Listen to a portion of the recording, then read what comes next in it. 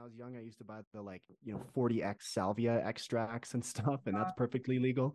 And that stuff Mhm. is crazy psychedelic. Like there's nothing quite like a 40x salvia trip. Yeah, and they would sell that at like gas stations and Yeah, you stuff. can get that stuff anywhere. Yeah. Tobacco is harder to get. Oh my God, tobacco's so hard to get now. I quit smoking. I'm like, I don't want to pay $30 for a pack. Like, are you crazy? And it's so ugly now too. Like in Canada, they made all the boxes of cigarettes like look the same because they don't want it to be appealing to kids. Which I get it. Like I get it, but it's also like it made smoking very not cool.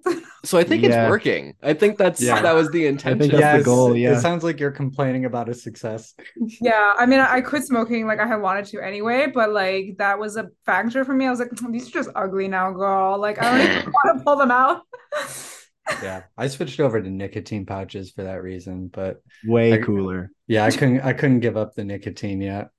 The way I quit smoking was I smoked cigarettes and then I worked at a vape shop and then I switched over to vaping and then I was like, I need to quit vaping. So then I switched back to menthols and then I was like, this made me quit. Yeah, I have no desire to smoke a Newport. Oh my God. The Oh kids are yeah. What are we Tastes too talking good. about today? Oh yeah. DMT. You're listening to the Trip Sitter podcast. Like having a trip sitter watch over your experience, our goal is to provide guidance and support in preparation for your psychedelic journey. Join us as we demystify these substances, the science behind them, and the crazy world of psychedelic culture. Now sit back, relax, and enjoy the trip. Can you maybe just start off by talking about the actual experience Wait, hold on. that Let's you had? introduce ourselves Oh first. yeah. Oh yeah. So, hello, yeah. welcome to the Trip Sitter podcast. I am Rowan Zioli. I am a writer and contributor for Trip Sitter magazine. James Curtis. I am also a writer and contributor for Trip Sitter magazine. I'm Justin Cook. I'm the founder, editor-in-chief, Trip Sitter. And I'm Sofie Mikhaylova. I'm also a writer sometimes for Trip Sitter and other publications. You're Awesome. prolific, Sofie. You're all over the internet. True. Only because I try so hard. Actually, we could probably cut it pretty well if I just say, salvia is a pretty strong drug. You Yeah, know what else sorry. is strong? You know what else is? DMT. No apologies. Very free No, form no. podcast. We're figuring out what's going on. I I'm, love that there's I'm, multiple hosts. That's so fun. Yeah, we're all bouncing around. It'll be You're just great. winging it. pretty much all we do is fun. Aw, I love that. It's like Kim Cattrall.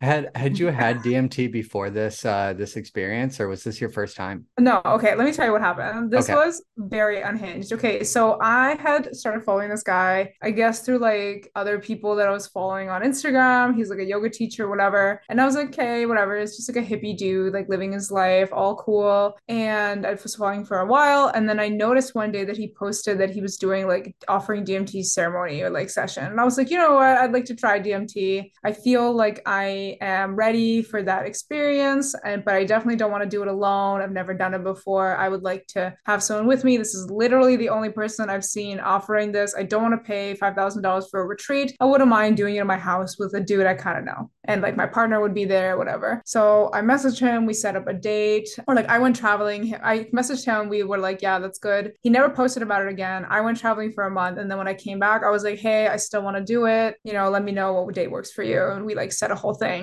So I was very nervous, as I am with any psychedelic experience in general. Like, this is why I don't do big trips that often, is because I can only do psychedelics when I can like muster up the courage to shove them in my mouth like 2 times a year, because it's Oh, I always deeply get that. Yeah. yeah. Like it's Yeah. scary, especially when they're unknown, it's intense. And like, I stopped smoking weed a really long time ago because I was getting body highs. So like there's a lot of fear, a lot of curiosity, but also a lot of like fear associated with it for me. But anyway, he came over like 2 hours late. It was super cool because I'm a Virgo, so I really, really like that a lot.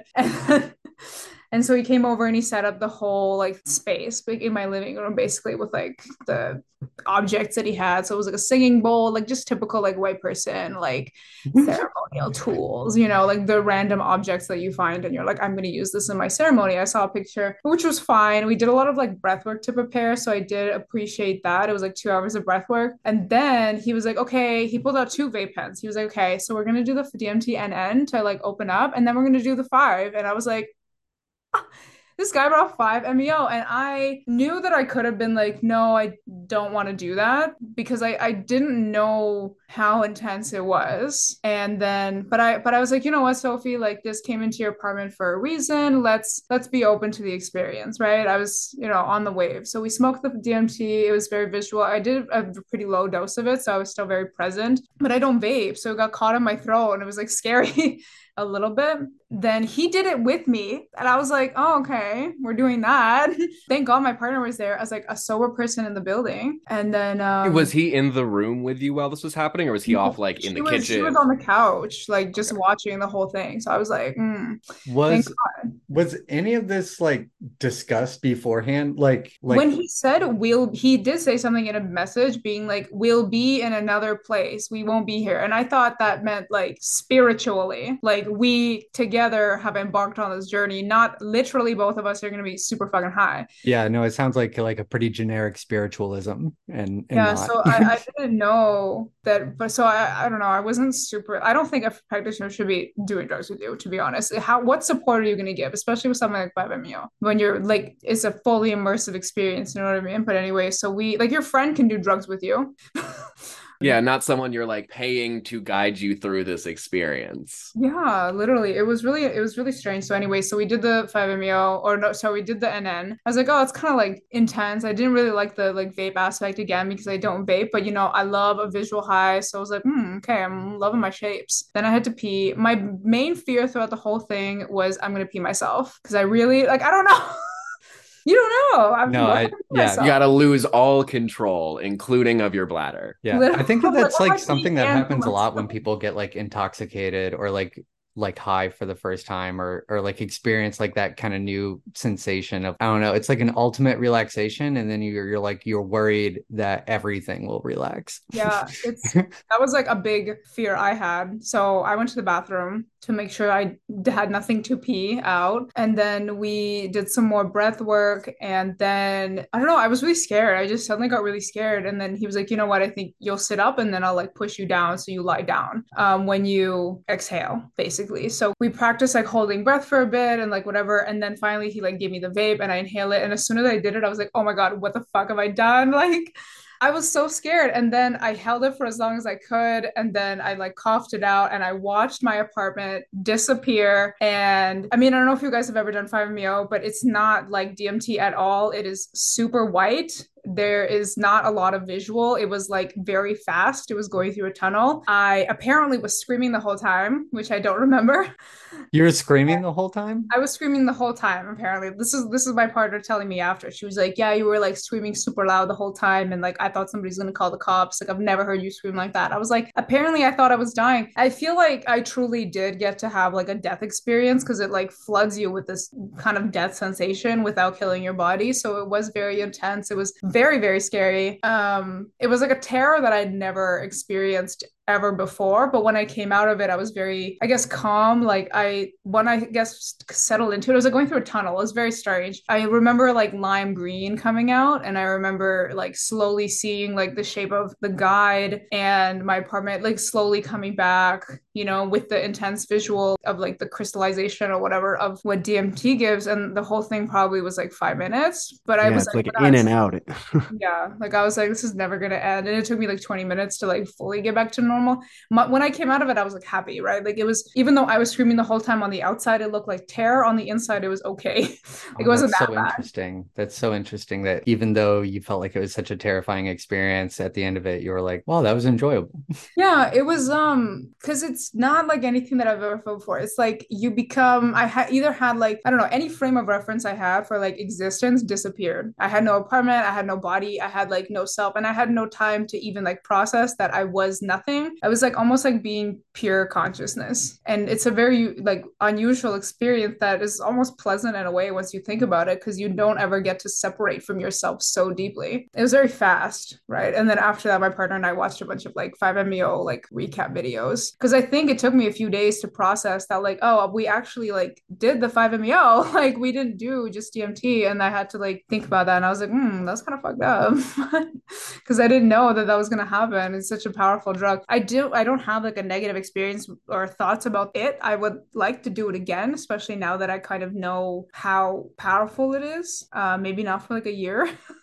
I think there's a lot of integration involved with it. But yeah, anyway, so like later my partner told me that apparently I was screaming the whole time. And so the guy had also smoked it and then was just sitting there, like obviously like also in the zone. She was like, oh my God, I don't know what to do. Like I thought that you were like, I don't know, I thought you were having a horrible time and I didn't know how to stop it. Cause apparently I was like looking at her, but we couldn't, like obviously I couldn't see her. Like I had no, it was like all immersive. And she said it was really scary for her. And anyway, when we came back, like he was like just normal and fine. And we very briefly talked about it and then he left and that was fine. But so yeah, as you keep talking about like the visual elements of it, as someone who hasn't done it, what was you say like this terror with other psychedelics that I've done, like there is this like deeply emotional spiritual realization that occurs. Did that even happen, or was it just the visuals and then you were back and you were like, all right, now I'm the same person? No, I think that I mean, I don't know if I had like enough time to have any kind of like realization. I think with 5-MeO, like a lot of that would happen after, just because how fast the whole experience is. Like, I guess I will say that I don't really feel like afraid of a lot of things anymore because I don't think nothing can match that like terror that I felt ever. So any like death fear, like I feel like I've already experienced it. Like I already know. Like I want to try Iboga and like low key, I'm scared that I'm gonna die on it. But I'm like, well, who cares? Because you already know what it's like to die. So if it's like that, then it can't be that bad. Yeah. There was no like moment with like, I don't know, with like an entity or anything like that. But I do like some kind of process. I guess the main takeaway would be like surrender into it because if you fight against it, it's worse. But how long did it feel like while you were in it? Like, did it feel like 5 minutes or did it feel like an eternity? I know a lot of people say that it feels like it goes on forever, but I had no time concept, if that makes sense. So I don't know. It just felt like, how like a movie will like put you in the middle? It just felt like endless middle. Like there was no beginning or end. It was just like you're going in the white tunnel and that's all there is. And there's no before or after. And that's what you are. That's your space in it. I'm dumbfounded by the concept of somebody feeling like DMT is powerful enough to illegally set up sessions with other people and not caring enough to like inform them of what they're going to experience or stay sober while they're doing it to make sure they're okay. I'm blown away by so many. I didn't know about a bunch of this. I think it's crazy that you thought it was going to be NN and he brought 5-MeO. I thought it was crazy that it was your first time ever doing it and he did it too. I think that it's wild that he didn't like immediately apologize when he came out and found out that you were screaming the whole time. Like the whole thing, like in retrospect, I'm like, oh my God, what an unsafe experience. Like on top of all that, there was like no preparation other than him being like, yeah, don't drink the day before because you'll throw up. He didn't ask me any questions about my mental health, no screening as a retreat would do. Like as time goes on, I'm like, this is such a wild and unsafe experience. Like I wouldn't recommend this to anybody. Thank God that I have experience with drugs and medicines and I was somehow able to like navigate this and like, maybe I'll like hire an integration coach to go over this in more deeper ways. But like imagine if this is somebody's first time doing psychedelics ever, like, and they think that this is how it's supposed to be. Like your facilitator is not, I don't know, giving you any kind of help. I even like he messaged me like a few days later and he was like, hey, like hope you're doing fine, whatever. Like I'm very glad your partner was there so she could like be like, even though I'm sure that was traumatic for her to see you just like scream for 5 minutes. She said that she never wants to be there if I do 5-MeO again. So, and I get it. No, I remember one time I did mushrooms and was having like a really bad come up experience, and I was in this Airbnb that had like this wood panel with all these knots in the paneling and stuff, and so my visuals were like going nuts, and I scared my partner like half to death because she was like, how are you? And I like opened my eyes and they just like rolled back, and I like went back like to closing my eyes, and she was like, I don't think I want to be around anymore.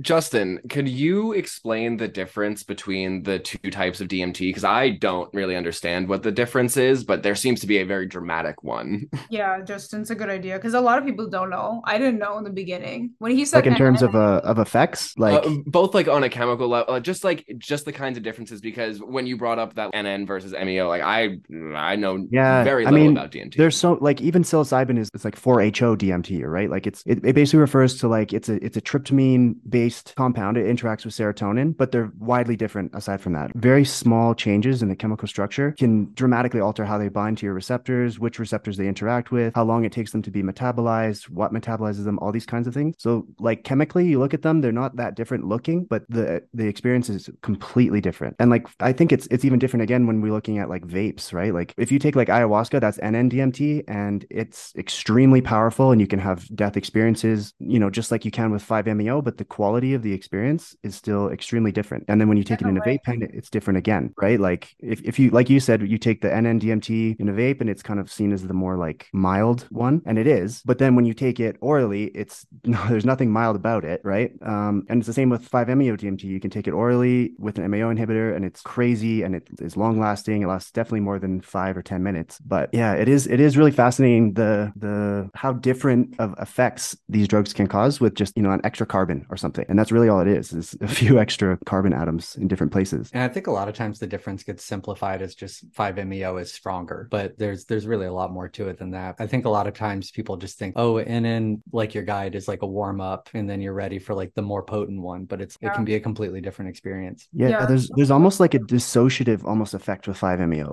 Like you say, it hits you so quickly and you're gone. You don't have any attachment to yourself, your things, and without that, you can't really feel sad or upset that you've lost those things. Whereas in my experience, at least with NN-DMT, orally at least, it's a lot slower, and there's that kind of transitionary period where you still have those attachments, and it's extremely uncomfortable, sad, you feel scared, all of these things, right? But eventually you do end up in a similar kind of space where you have no conscious acknowledgement of your previous existences. I am Justin. I am, a guy. I have my girlfriend and my family and all this stuff. None of that exists, and you're in a space without all of that. But yeah, they both take you to that same space though. But it just to me feels like the 5-MeO one is a little bit stronger in that regard. It dissolves those feelings much more quickly. Yeah, it's definitely like it hits you at your brain like super fast. You guys ever read like Hitchhiker's Guide to the Galaxy, where he's like, oh, this one drink is like being smacked in the brain with a lemon wrapped around a brick. It's like kind of like that. Exactly. Yeah, exactly. Sophie, how did you enjoy the NN? Did you find that to be a better experience, or? I mean, initially I was like, damn, I didn't like it because I had that vape like residue, but I do want I love a visual high, and I love how short lasting it is. So I do I think I'm gonna buy my own DMT vape pen and like kind of play around with it around the house, with like my partner home, and like slower building it up, because I do want to see those visuals again. I find them very pleasant. I just like it. For me, like every time I get high on any kind of psychedelic, I notice that I see a lot of the same visuals, and it's very like comforting to me to see like those What same are those visuals? a lot of like flower of life, a lot of that. I see these like fractals that happen that are different between like land and sky. And I guess to me, like my awareness tells me it's like, oh, these fractals and shapes are always there under the layers. Okay, so you were saying that he also didn't know the dose that you were taking. You had mentioned that. Yeah, like after like 2 days later, my partner was at work and she was talking to one of her friends about it. And she texted me and she was like, oh, do you know the dose? And I was like, I guess I don't know the dose. So I texted him and like the guy, and he was like, yeah, it's impossible to know. And I was like, oh. Is that true? Is it impossible to know the dose? I mean, to be fair, how do you measure a dose from a vape pen? Yeah, It's like how hard did you inhale? How long did you hold it? I'll show you what he sent me. He gave me some numbers, but he said overall the dose is impossible to know. Because I know like when I worked in manufacturing like CBD disposables, the standard dose would be like 1 3-second long inhale would equivalent to however many mgs of CBD. So like even that kind of information of him, he should have probably told you to like, okay, hold down the button and inhale for X amount of seconds to get this kind of dose. Like, so yeah, what are the numbers that he said, Sophie? He said it's a 1 gram cartridge and we did a 9-second pull at low heat. No way to tell how much intake, but I can ask the doctor, like his friend that he gets it from, to estimate. So doctor with big air hold quotes. on. I don't know if he's actually a doctor. There's no way. I think I was being dramatic in the beginning. He was not 2 hours late. He was 1 hour late. So, Oh, not bad, not bad. right. It's not bad at all. It's fine. Okay, so So what is the standard dose? So just so I can, what is the standard dose? What is the standard intake method for this? And so we can compare how wrong this guy was. Justin, can you elaborate on that? Because I don't even know the standard dose. I feel like this is something, I mean, same with mushrooms. I feel like it's different with every person. I just know for myself, like I am sensitive to drugs in general. Like for me, 3.5 grams of mushrooms is significant. Whereas for some people to get that same effect, they would need more. Yeah, I think you're right on everyone's a bit different, but the like standard dose is like 40, 50 milligrams inhaled. If there is like a standard dose in that sense, like you would say like the standard dose of mushrooms is like 2 to 4 grams, but like you said, 2 grams might feel like what 4 grams for me feels like, Yeah. There's no way of knowing that until you've taken it. Yeah, until you've tried it. I But think you did say you took like one inhale, right? Or did you take I did. multiple? Yeah, so we did the one, but it was like as long as I could. He said it was end up being 9 seconds, and then I held it for as long as I could. But it's hard because the vape like hits my throat in like a weird way. So I had to like cough it out. It was hard. And then as soon as I like exhaled it, I was like, oh fuck. I feel like it's one thing to be like, yeah, do a blink hit of THC. Here, do a blink hit of DMT. Like, what? Yeah, the DMT, like people play fast and loose with it a lot. Like people are just out here casually carrying DMT pens. Yeah, I think that's the biggest downside of these vape pens. They're just so easy to use. People can just go out on their lunch break and blast off to outer space and Have on an demand. experiential experience. Yeah, and Yeah, I'm I just don't know gonna if be it's working like at McDonald's and I'm gonna take my 10-minute break and then I'm gonna go to outer space and be back and like what? yeah, come back flipping burgers again. Like how do you even do that? Definitely one of the psychedelics that people form habits on too. Like I've heard plenty of stories of people who use DMT multiple times a day for like several days. Like they go on like binges of DMT. No. Yeah, Well, like it's not super common, like because like psychedelics do have a little bit of a defense mechanism for building like addictive tendencies or whatever, but it's like still 100% possible. And DMT is like a big one for it because it is such a short acting drug that it's like you can kind of do it any day at some point kind of thing. Yeah, and it's yeah. kind of like the motivation behind it, right? If you're using psychedelics to stop using other drugs, they're extremely powerful. But if you're just using it as a form of escapism, they can be used just as compulsively as anything else. Absolutely. Yeah. Anything has the potential to be abused. And I think that's like the other kind of red flag about this guy that I did it with is that he told me that he had just done like another ceremony a few days prior or like the day before and he had another one coming up. So from what I understand, like he's just doing DMT all the time, 5-MeO pretty frequently. And he also messaged me like not too long ago being like, let me know when you're ready for another ceremony. Like I'm like, I think I'll message you, babe. I mean, okay, I feel like there's a two sides to this coin of the like him taking the psychedelic at the same time. Like you go to like an ayahuasca ceremony or something, and the shaman is drinking ayahuasca at the same time as well, and there's Yeah. kind of importance of that. But I don't know like where that gets lost when you're using a concentrate in a vape pen, of a substance that doesn't come like that in nature. Like the closest thing to it, I guess, is the excretions of the bufo toad, right? Which you can smoke and it has kind of similar. But I'm a bit ignorant on how the like traditional shamanic use of that goes. Do they smoke it as well, or do they not? I mean, I watched some videos. Like, I don't think they do because you dissociate so much. Like, what guiding could you offer? Yeah, I think this is like the furthest one could possibly get from any kind of like traditional intake method.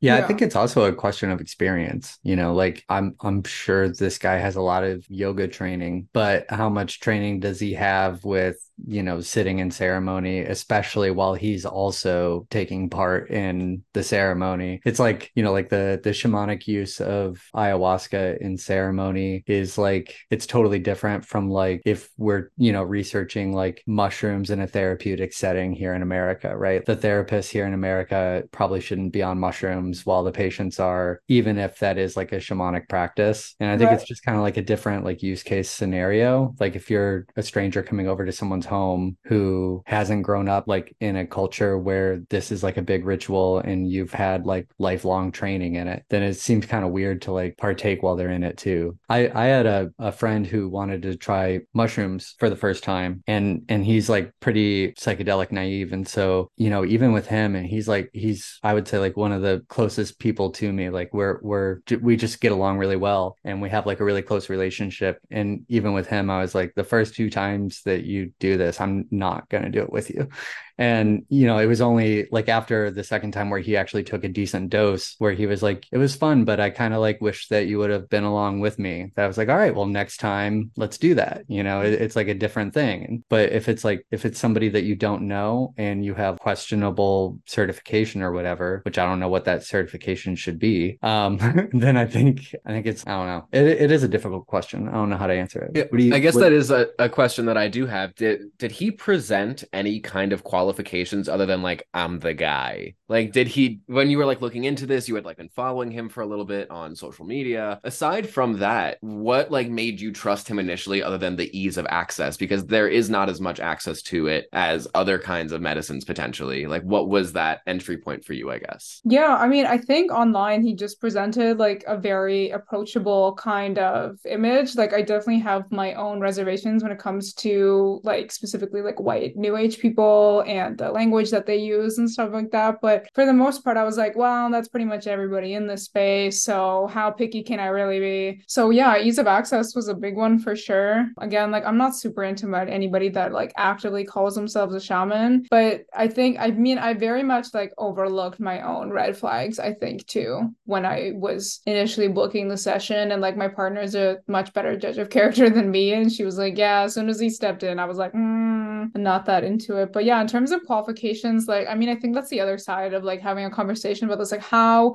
do you be qualified in serving the medicine? Like, traditionally, you would have 2 decades worth of lineage and like tradition to follow. Like, I interviewed a guy named Dario Giuffrido a while ago, and he is Italian, but he went to Ecuador to study like with like this tribe that he was with, and he basically just followed the leader around. Like, traditionally you don't even declare yourself as like the healer. If we're listening to what the indigenous people were doing before, like the community decides for you. You get appointed that role. But these days anybody can be like, well, I'm a shaman. And you see these weird Instagram ads being like, get your shaman like credentials. Like, I love that differentiation. That's a really, really interesting point. How much did this cost is also a question I'm great question. It was by donation or 111. It's everything angel numbers all the time, guys. That's how you know it's legit. I worked for a cult leader for a while, and I was editing her book. It's a fun thing to just throw out there, by the way. Nice. We'll talk about that later.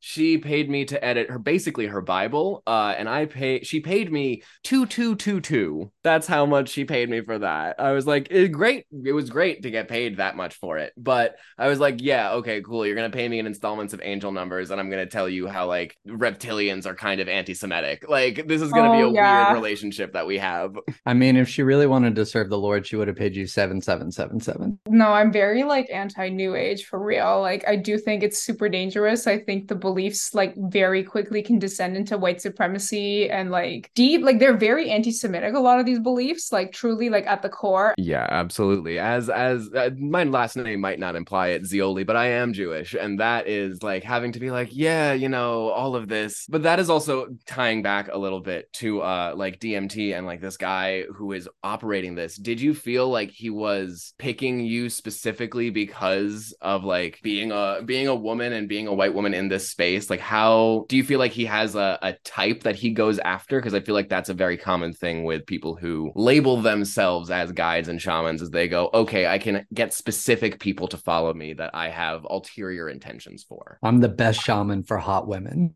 Only hot women want to be my followers. My flock is so pure. No, I think that the vibe is very much with him, like less like I've started a cult and more like, if you wanted to start a cult around me, I wouldn't mind. And I don't really see him offer the ceremony services on Instagram anymore. I only saw that one post, so it is weird that's something that I saw and that I signed up for. But yeah, no, like he offers it to other people. Like, I know other people do it. A lot of his like male friends are big proponents of his stuff. Yeah, it's definitely a strange thing. I'm very not pro it. Again, like I really think screening should be the biggest thing when it comes to this stuff. Like, people have mental health issues, people can get re-traumatized. guys, these medicines are not for play. Like there's no recreational use for 5-MeO whatsoever. Like I can understand taking a low dose of DMT, see a pretty picture for like 5 minutes. Why not? Whatever. Like if that's what you want to do every now and then, go for it. But 5-MeO, like even at low dose, you're getting like an existential experience. And for what, you know? Like I don't think that there's recreational use for these drugs. I do think that it's dangerous to give them to people without at least checking their background or having some sort of like medical history. Like what if I had a family history of schizophrenia or like psychosis or something? Like I could have come out of this re-traumatized. People asphyxiate on 5-MeO, not all the time, but like frequently because they stop breathing because you're fucking screaming. A lot of like that's normal to scream. I talked to Joel Riera, who runs Tandava retreats in Mexico, which is a 5-MeO retreat, and like I can very much vouch for Joel and his beautiful partner Victoria and their like ethics when it comes to running that retreat. And when I told him about this experience, he was shook. Obviously so, rightfully so. But yeah, like they do a lot of screening, they do a one-on-one experience, and they also told me that they have people contacting them and being like, oh, I want to come back and do it again. And sometimes they turn them away if they feel like they haven't integrated properly. And to me, that's like the sign of a good facilitator. Like you can tell that it's not just about making money off a retreat that is expensive, but it's about making sure somebody's getting the experience that they need rather than maybe the one that they want. So I want to. Oh yeah, sorry, go ahead. No, you go for it. Because like as soon as it ended, I felt like so good, and I was like, "Fuck, I want to go again," you know. And it feels and very much like a roller coaster feeling of like you just got off the roller coaster after screaming the whole time, and you're like, yeah, "All right, get back online." You're like, okay, one more time, you know. But like, and I was talking very much about how I wanted to do it again, and then within 2 weeks, like he was like, "Yeah, like let me know when you want to schedule another one." And by then, I was like, "Whoa, I can't be doing this often. Like this is a total brain experience. Like, you need time to process." So obviously this has all been a big problem. This is like obviously like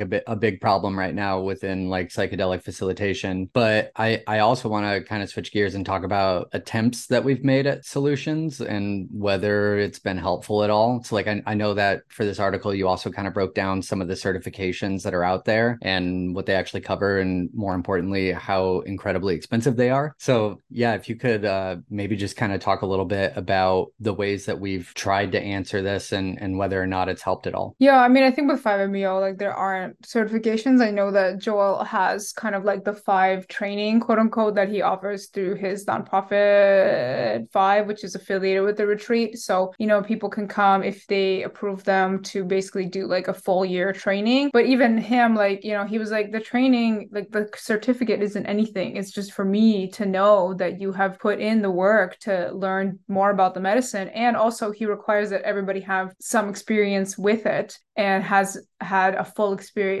year from the last one to the training. So like they do really expect you to integrate. Like, so I really do vouch for Joel and his work. I think that what they're doing is very ethical and like honest. There's other trainings too. Like I interviewed some people who said that they have been doing, I think, the inner track training in Oregon, and there were a couple of people there that had no psychedelic experience, which I thought was pretty interesting. I don't know. What do you guys think? Like this is like, I know my opinion, and I think this is kind of like a divisory topic in the space, but like, do you think that a facilitator needs to have psychedelic experience? And on that topic, do you think a journalist needs to have psychedelic experience to write about psychedelics? Like, what do you think? That's a great question. It's a really good question. I think you're really dependent on like I think a facilitator should absolutely, like, I would feel comfortable like if a friend had asked me like, hey, I'm doing this drug that I don't really know much about and I feel safe around you. I would not consider myself a facilitator. I would be a trip sitter. I would never call myself a facilitator if I had not done the drug. And I think that should go for everyone. What's the difference in that language though? Like, how do we differentiate? Like, what is a trip sitter? What is a facilitator? What is a guide? Like, these are words that are thrown around a lot, and I think everybody in their head maybe has a different meaning of what that looks like. Yeah, I mean, I think in my head it's always been like the same thing as getting a degree in a specialty. You know, like you get your bachelor's as like a trip sitter. Like, you know, it's kind of like pretty common. A lot of people get it, and you can kind of get like an introductory job where you don't have a whole lot of responsibilities. And like, you know, trip sitters should, you know, only be there for situations where you kind of know what you're doing or have done plenty of research. They know everything to expect as a trip sitter, and ideally they have experience, but I don't think they have to. My fiance doesn't do psychedelics, but she's a fantastic trip sitter because she kind of just hangs out and, you know, we watch TV or play video games or whatever together and just have a fun time. But she's not there to facilitate my session or to tell me when to take how many drugs, because that's not her job, because she doesn't doesn't have that knowledge. Yeah, I think at a base level, a facilitator should know what dose that you're giving. Yeah, I think that's a starting point. Yeah. Yeah. And then I think a guide is someone who has like spent a lot of time. That's like the doctorate. That's like someone who knows everything that they're talking about, and they've proven themselves through several trip sitting and facilitated sessions, and is able to like help guide you through difficult experiences. But I think like presenting yourself as, I would say, anything above a trip sitter is dramatically irresponsible without like a tremendous amount of experience. Even facilitators, I think, should have a lot of training and experience. And I do think that should probably include psychedelics, to answer your question. I think that they should probably have tried psychedelics to call themselves a facilitator at that point. Because I think like there's the emotional aspect of being with someone and holding space for their emotions that they're experiencing during a psychedelic experience, and being able to be there for them on that level without just like as a bare safety precaution. Mm-hmm. But then I think like a facilitator knows the experience intimately and knows how to like navigate you towards or away certain aspects of the experience. Right. But yeah, Justin, what do you think? You've been quiet for a little while. What are you thinking, Justin? No, I agree with all you guys. I think like there's a key difference. Like a trip sitter is like, you know, a friend, or you could hire a trip sitter, and it's more of a harm reduction thing. They're not, I would even advise like a good trip sitter, you shouldn't influence the trip at all. You're just kind of taking care of them. You let them do their thing. If there's any signs of danger, you're there to step in and make sure that everything's good. But if you're gonna be a facilitator, it's I agree. There's a lot more involved. You need to have spent a lot of time with that specific substance, not just psychedelics in general, but with that substance. Mm-hmm. Like you look at like again, going back to like a traditional shaman, you know, you have like tabaqueros. All they spend many hundreds of hours taking tobacco and learning how it works, when they can use it, when they shouldn't use it, all the nuances that come with it. And same with ayahuasca. Someone that's an ayahuasquero, that's their medicine. That's what they sit with. They drink it often. They've been training with it for years, not, you know, a couple weekend course or something. It's literally years of them being the patient and the person being worked on. They do it alone with a mentor, like all of these things. And it's a totally different world now where we have a weekend course where you can go and you can take magic mushrooms for a weekend and do some basic philosophical and spiritual sort of stuff. And then all of a sudden you're able to go and teach others and give this to other people. And I think there's some kind of distinction that we have to make between that and the kind of dedicated, more altruistic goal of someone spending the time and the energy and basically devoting their life to this, to use it as a medicine, and without the financial gain as being the motivation. But I don't know what language we can use to kind of differentiate that. But I think there's a huge distinction between those two things. I absolutely think that point of like someone who has dedicated their life to this, like I would not want to have someone I don't know intimately be with me for a psychedelic experience if they had not like proven that this is their whole deal. Yeah. And I think going back to the question, Sophie, that you asked about journalism, like I think that's I want to know your thoughts on that, of like how you think a journalist needs to be able to relate to these psychedelic experiences. Because like the article that I first wrote for TripSitter about psychedelics and gender, I would not have felt comfortable reading an article like that from someone who had not experienced it. Like there was another magazine that wrote about it that interviewed someone. And I think that's like, there is like a journalistic objectivity to it. But I think in the journalistic landscape that we're in today, where people kind of want to be able to trust the opinion from both an objective and subjective point of view, it depends on the topic of like, is it a basic overview or like a deep dive into the topic? Yeah. But I would prefer that someone writing about it be able to talk about the experience at rather than bit, right? Exactly. I think that in today's psychedelic landscape, a lot of people kind of forget that there's other jobs other than being a guide, right? Like I think people get really apparently at the psychedelic science conference, a lot of people were like, I want to be a guide. Like, where do I start? And like I get it, there's definitely a lot of like appeal to it, but I think like first of all, not everybody can be a guide. And why do you want to be a guide? Do you like, you know, figure that out first? And yeah, no, I agree. I think you need to have extensive experience. Like like to me that would be like the most basic thing. Like I don't care about like qualifications and stuff because I'm not fully on board with those either. Like I'm not necessarily against underground guide even after my experience, because I don't think these experiences need to cost $2,000. I think there are a lot of very qualified underground guides who have committed their lives to this and have so much experience and a lot of like trust and effort, or have a lot of like trust from the community behind them. So I'm not, which goes back to your point of the community community chooses the person who is the guide. The guide does not choose themselves, because it feels like an ego thing. Like everyone wants to be a guide. It's an ego thing.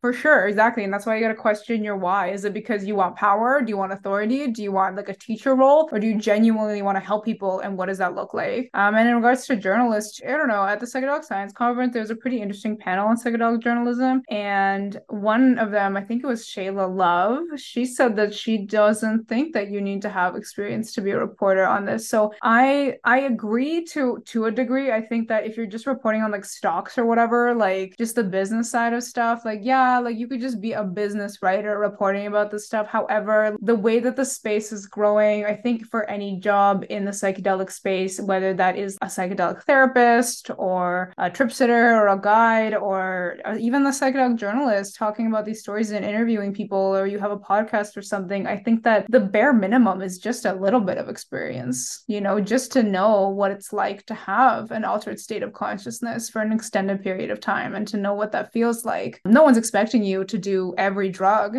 I don't think you should necessarily, unless that's the curiosity that you have, but to know what it's like to do drugs in general, not even just psychedelics, but like to be doing drugs, because that's what it is. And I think there's an empathy that comes with it also, of like a lot of compassion is necessary too. When you're like writing about psychedelics, you're writing about people who do psychedelics. If you're like writing about them as an other, that can quickly come into like really problematic territory of demonizing drug use or like fetishizing drug use in some way. Yeah, for sure. And like as a queer person, like I mean, it kind of goes back to just lived experience in general. Like as a queer person, I would not want to go to a panel on like queerness taught by a straight person. Do you know what I mean? Like, because you don't know, you have no idea. Why would I listen to you, right? So I think a lot of it just ties back into relatability in that sense. Yeah, I think too, like when you're reading someone else's work or listening to a podcast or someone that isn't in on the like in the industry themselves, you can tell pretty quickly that they're not. You know, they might be able to report on specific information, and that's fine, but there's something more nuanced to it where you can just kind of tell that they're not in the scene and living it, and what they're saying is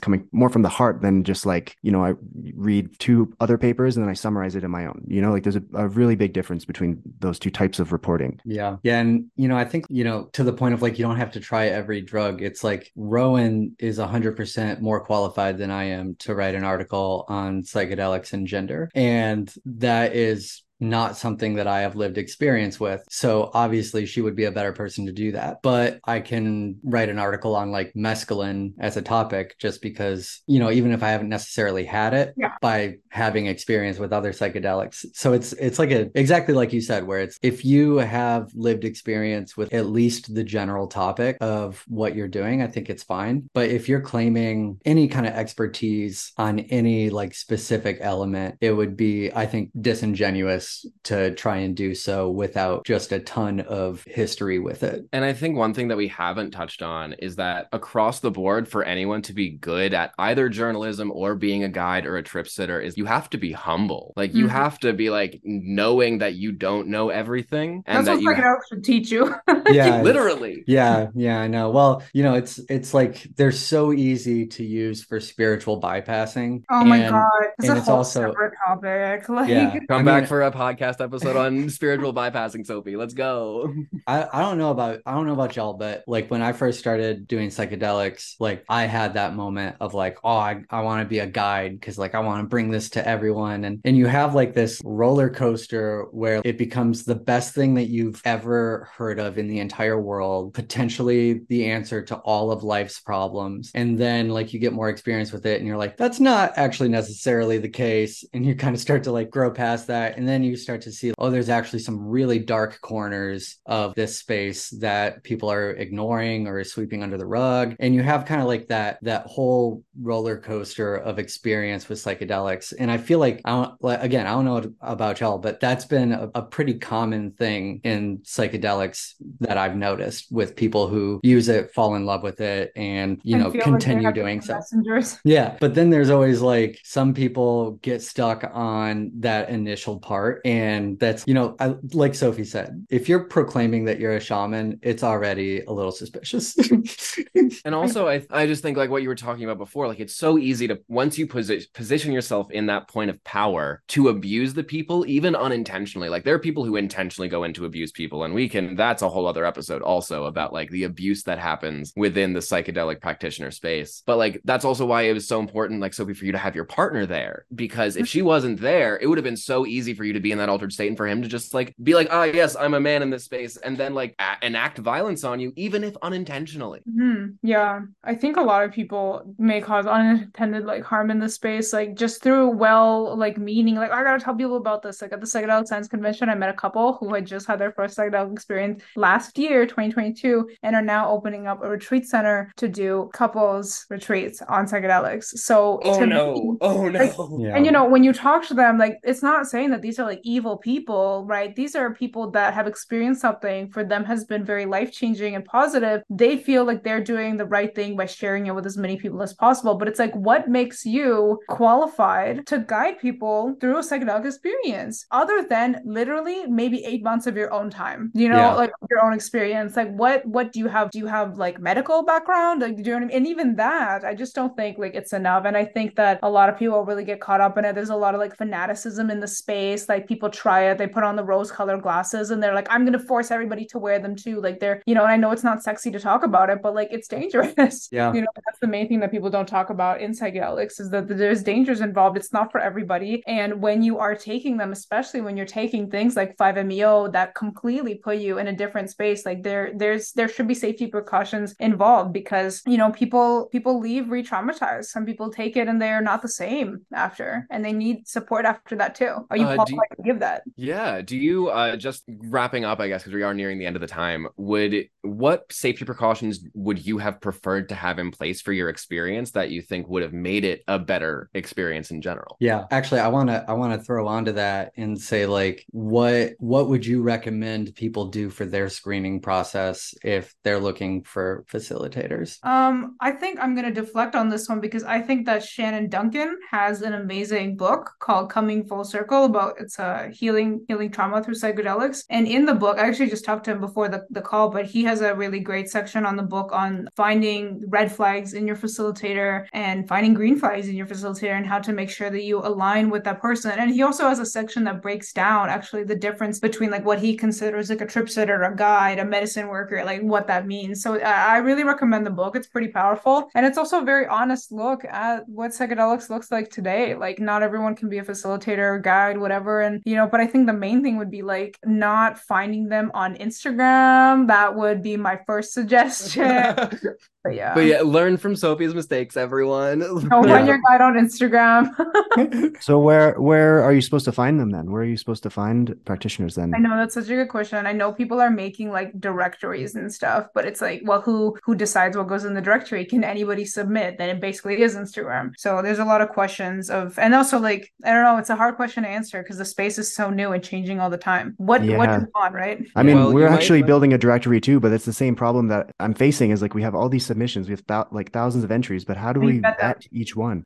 Yeah. There's one way, the idea that I've been tossing around is like getting people to kind of leave reviews, but that takes a long time for people to go through them and then leave reviews and kind of build up some kind of a system like that. A psychedelic Yelp, if you will. Yeah, exactly. But how do you get to that point where you have now a trusted system like that? Mindroom is doing something like that. I think their goal is to create kind of like a score that's both affected by them somehow with factors and through reviews, but you have to pay to apply, like to have to be listed, and you also have to pay to look through it. And I think that's not even bad necessarily, because that creates like a barrier of like seriousness in a way. Like, do you really want to be listed in this directory? Are you a retreat? And it's more for retreats and less for individuals. So it's not a perfect system, but it's an attempt at creating something that with the seeker in mind. Because I have a friend, he lives in Texas, and he messaged me and he was like, I want to find somebody to be my trip sitter, my guide for my first experience. I don't even know where to look, and for me, like the only thing I could say was, join your local psychedelic society and ask around, because right now it's just word of mouth, and that's what it was back then too, I think. That's really good advice, actually, to find like a meetup group or something, and people in there will know someone and have a good recommendation. That's not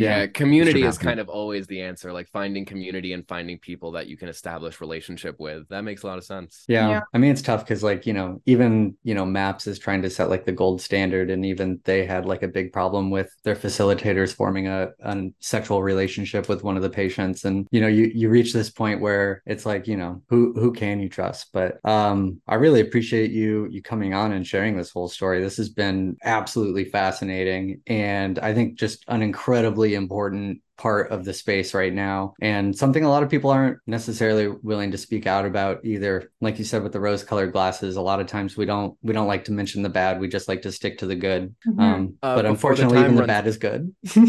Before the time runs out, Sophie, can you tell people where they can find your writing, find you on the internet, just so we could get all that cool plugs? We'll put in the link. But subscribe to my newsletter. It's Mikhaylova.substack.com, and it's also, you can just Google Sofie Land, and you can find me on Instagram at Sofie Does Everything, and it's Sophie with an F, and we're running out of time, but thank you so much for having me on here. I feel like I've been running. That's why I quit smoking. Thank you so much for coming. Thank you so much. Thank you, Sophie. Bye, guys. Thank you. Thank you for listening to the Trip Sitter podcast. Don't forget to check out Sophie's story, Who Guides the Guide, The Wild West of Psychedelic Coaching, at tripsitter.substack.com. There, you can subscribe to receive even more premium content and hear more about this complex and critical issue for the future of psychedelia. And don't forget to follow us on your preferred social media platform. We're on Twitter, Instagram, Threads, and Blue Sky. Remember, no substance is inherently good or bad. They're just chemicals, natural or unnatural, that exist in our world. It's our relationship with them and how we interact with them that makes the difference.